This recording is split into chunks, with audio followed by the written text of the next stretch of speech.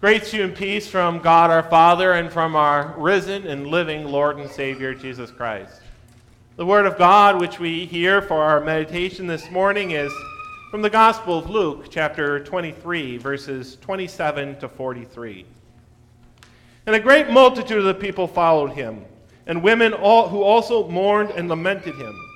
But Jesus, turning to them, said, "Daughters of Jerusalem, do not weep for me, but weep for yourselves and for your children. For indeed the days are coming in which they will say, 'Blessed are the barren, wombs that never bore, and breasts which never nursed.'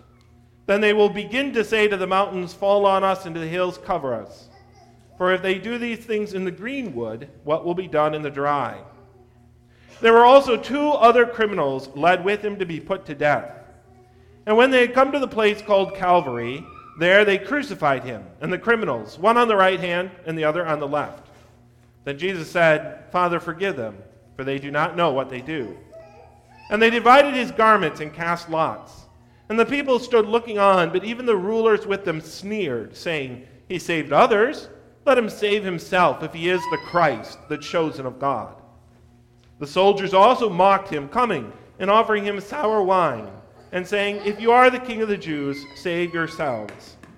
And an inscription also was written over him in letters of Greek, Latin, and Hebrew, "This is the King of the Jews." Then one of the criminals who were hanged blasphemed him, saying, "If you are the Christ, save yourself and us." But the other, answering, rebuked him, saying, "Do you not even fear God, seeing you are under the same condemnation? And we indeed justly, for we receive the due reward of our deeds. But this man has done nothing wrong." Then he said to Jesus, "Lord, remember me when you come into your kingdom." And Jesus said to him, "Assuredly I say to you, today you will be with me in paradise." So far the word of the Lord. Sanctify us by your truth, O Lord.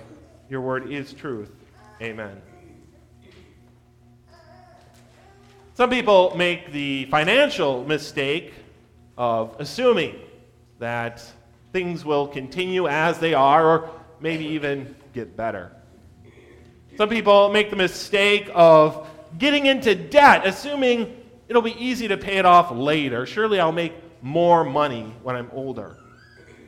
Some people make the mistake of putting off saving for an emergency. Again, thinking, I'll do that when I make more money. Then, of course, an emergency comes. They're not prepared. Something happens to their house, their car, their health. They find themselves unready, unprepared. Financial security comes not from hoping things will get better, but from practicing financial discipline now, saving now before the emergency comes. Far more unfortunate are those who make the same mistake not with their money, but with their spiritual security. The same way that we can get comfortable with credit card debt and not saving, we can sometimes get comfortable with our sins, thinking, oh, it doesn't really matter.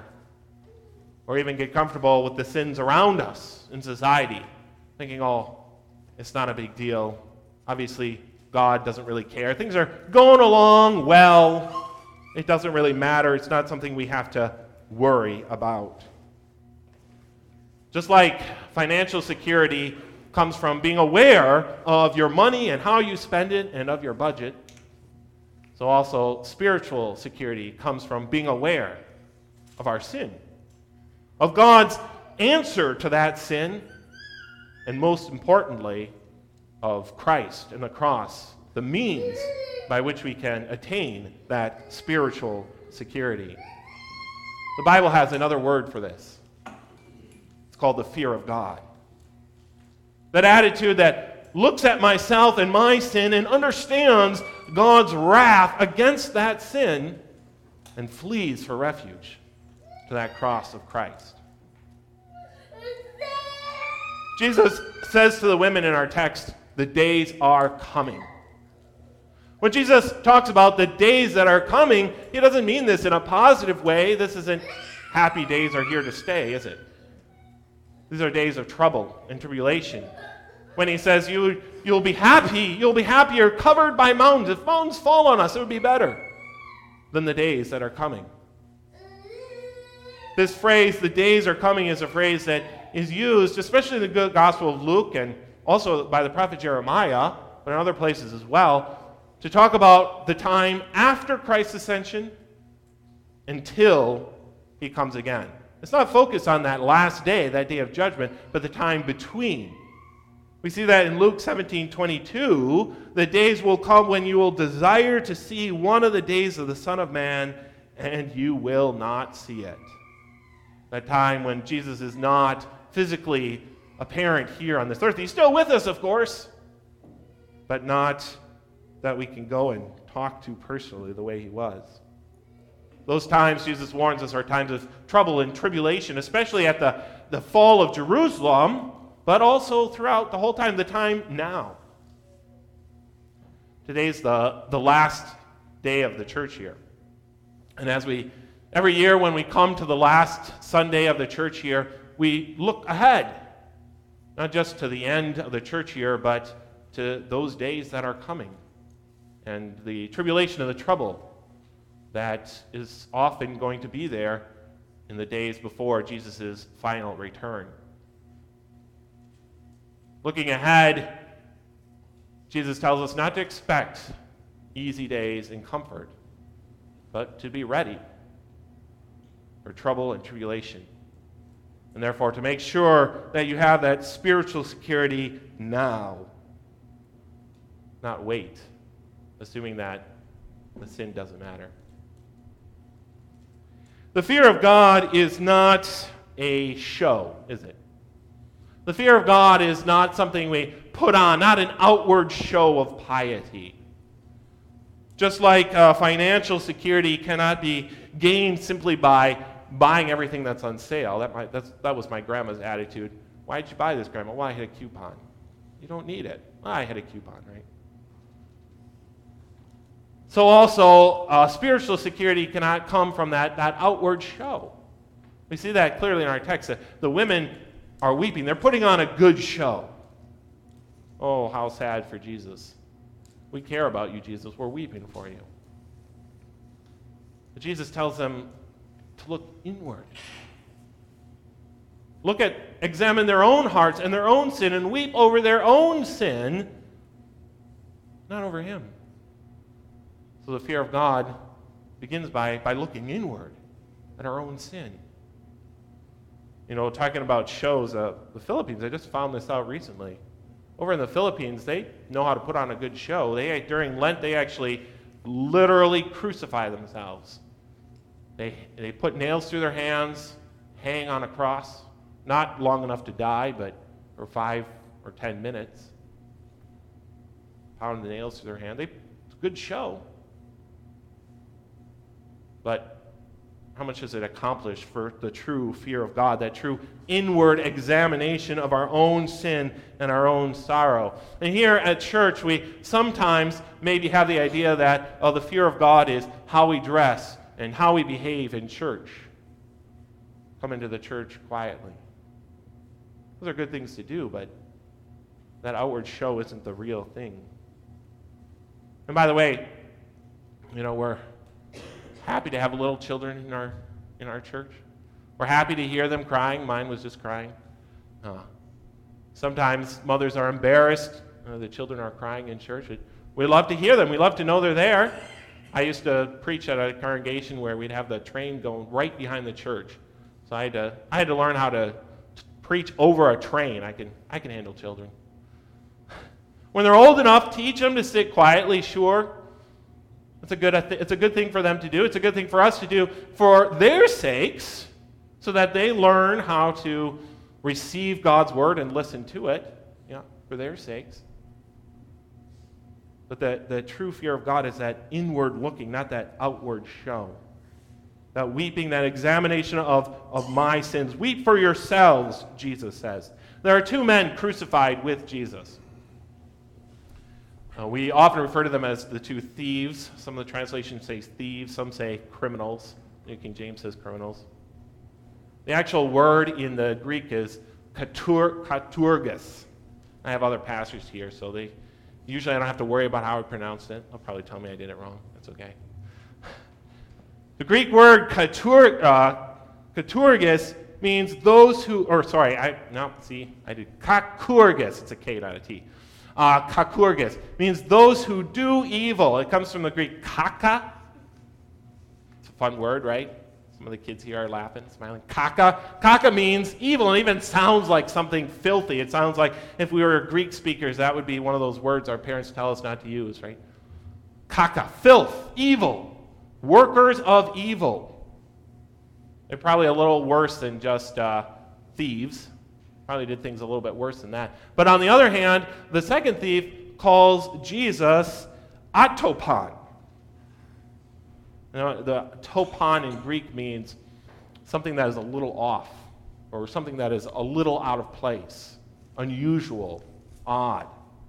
But Jesus is atopon. Nothing is out of place. So on the one hand, we have those who are workers of evil, but then we have Jesus who not one thing, not one blemish, nothing is out of place. A few months ago, one of the members here was telling me how she mops with the Swiffer. When she mops her floor with the Swiffer, she changes the Swiffer sheet, and she keeps doing that until the Swiffer sheet is clean. And then she knows her floor is really clean, not a spot, on it. My floor is never that clean. But that's what we have here, atopon, without a single blemish, nothing left, nothing remained, no sin in him. And the second thief is looking back and forth, isn't he? He's comparing himself, a worker of evil, filled with filth, with this man. There's nothing out of place in him, without blemish. That's the beginning of the fear of God, that comparison of me to what I should be, me to Christ, and how filthy I am in comparison to him, that inward looking at my sin. This thief, he doesn't make a big show of it, does he? But he's looking at Christ, he's looking at himself, he sees that truth. The true fear of God begins with that examination, that consciousness of our own sin compared to Jesus. The true fear of God then takes seriously God's condemnation against that sin. Just like we not only have to, if we want to be financially secure, we not only have to examine our money and our budget, but we have to take that budget seriously. We have to stick to it. It doesn't do us any good if we just ignore it. A family member once gave me the advice that you set your budget for food, and if you run out of it for the month, you don't buy any more food. And you're going to learn very quickly how to stick to that budget. You run out of food, 3 weeks into the month, right? The true fear of God takes seriously, examines that sin, and then takes seriously God's condemnation. The rulers of the Jews in our text are not taking God's condemnation against sin seriously, are they? They're mocking Christ. If you are the Christ, the chosen of God, come on down. Prove it by coming off the cross. These men especially should have understood, should have known what it meant to be chosen by God. They themselves, every year of their life, on the 10th day, chose a lamb. And what was the lamb chosen for? It was chosen to be sacrificed. They should have understood that the chosen lamb was chosen to be sacrificed, not chosen to not be sacrificed. More than anyone else, they saw the Lamb of God being sacrificed. They should have understood what that meant and recognized him, but instead they mock him. Jesus tells the women in our text, if they do these things in the green wood, what will be done in the dry? And the second thief has a similar reaction when he sees the Son of God, that sacrifice for our sins, and God's wrath being poured out upon him. The thief, we justly, but he is innocent.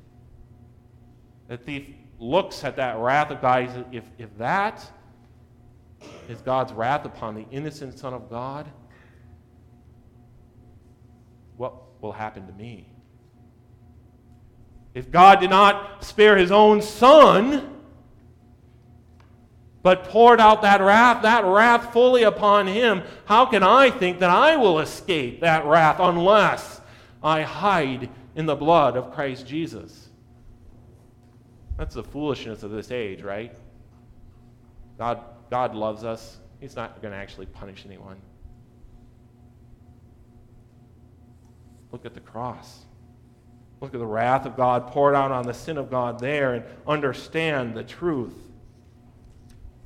Fear of God takes seriously that punishment, that consequence of our sin, especially as we see it in Christ. But of course, above all things, the fear of God flees then. Recognizing my own sin, understanding the consequence of that sin, the fear of God flees for refuge to Christ and is not afraid to come to Christ. The fear of God is afraid of my sin. It's afraid of the consequences of my sin. It fears that wrath of God against sin, but does not fear the promises that are ours in Christ. Again, the rulers mocked him. He saved others. Himself he cannot save. I wonder, I don't know, but I kind of wonder if the second thief heard those words and started thinking, wait a minute, he saved others? But instead of mocking him, he saved others he cannot save. That second thief, maybe he thought, he saved others, maybe he can save me. That's certainly the way he acts. He certainly isn't afraid to come before Jesus, even understanding his own sin. He's not afraid to approach Jesus, Lord, remember me. To recognize that sin and to flee to Jesus for refuge. 2 weeks ago, we celebrated All Saints Sunday, right? And we saw the same thing. We saw all that list of people. Jesus saved others. All those other sinners who, by the promise and blood of Christ, are now victorious in heaven. And when we see that Jesus saved others, we know he can save us as well. He saved others. He could not save himself from that cross, so that he could save us. True fear of God grasps this promise and is not afraid to come before Jesus and trust in those words. He saved others. He can save me. Financial security comes from wise planning and prudent spending and good investments. Spiritual security comes from grasping Christ and his cross. And to those who, like this thief, examine their sin, find themselves wanting, and trust in Christ, Christ says, today you will be with me in paradise. We don't have to hide under mountains in the days to come, because we are hiding in the blood of Christ. When I first looked at the lectionary, and the lectionary is the plan of readings for the year, by the way. When I first looked at the lectionary for this Sunday, I was a little surprised. Knowing that it was the last Sunday of the church year, I was expecting a text about Judgment Day, maybe the 5 wise and 5 foolish virgins, or Christ's discourse on his coming. I forgot about Christ the King Sunday. So I was a little bit surprised. What's this? Actually, checked the pericope twice, making sure I was looking at the right text. But what better way? What better way to end the church year? What better way to look forward to the days that are coming? What better way to plan and prepare and be prepared for that final day of judgment than to go back to that cross of Christ and then to move forward as we just sang, onward with the cross your aid, grasping firmly that cross, knowing that in the blood of Christ, we have spiritual security, ready for the days that are coming, and even for that great and terrible day of the Lord. We are spiritually secure when we hold the cross of Christ. Amen.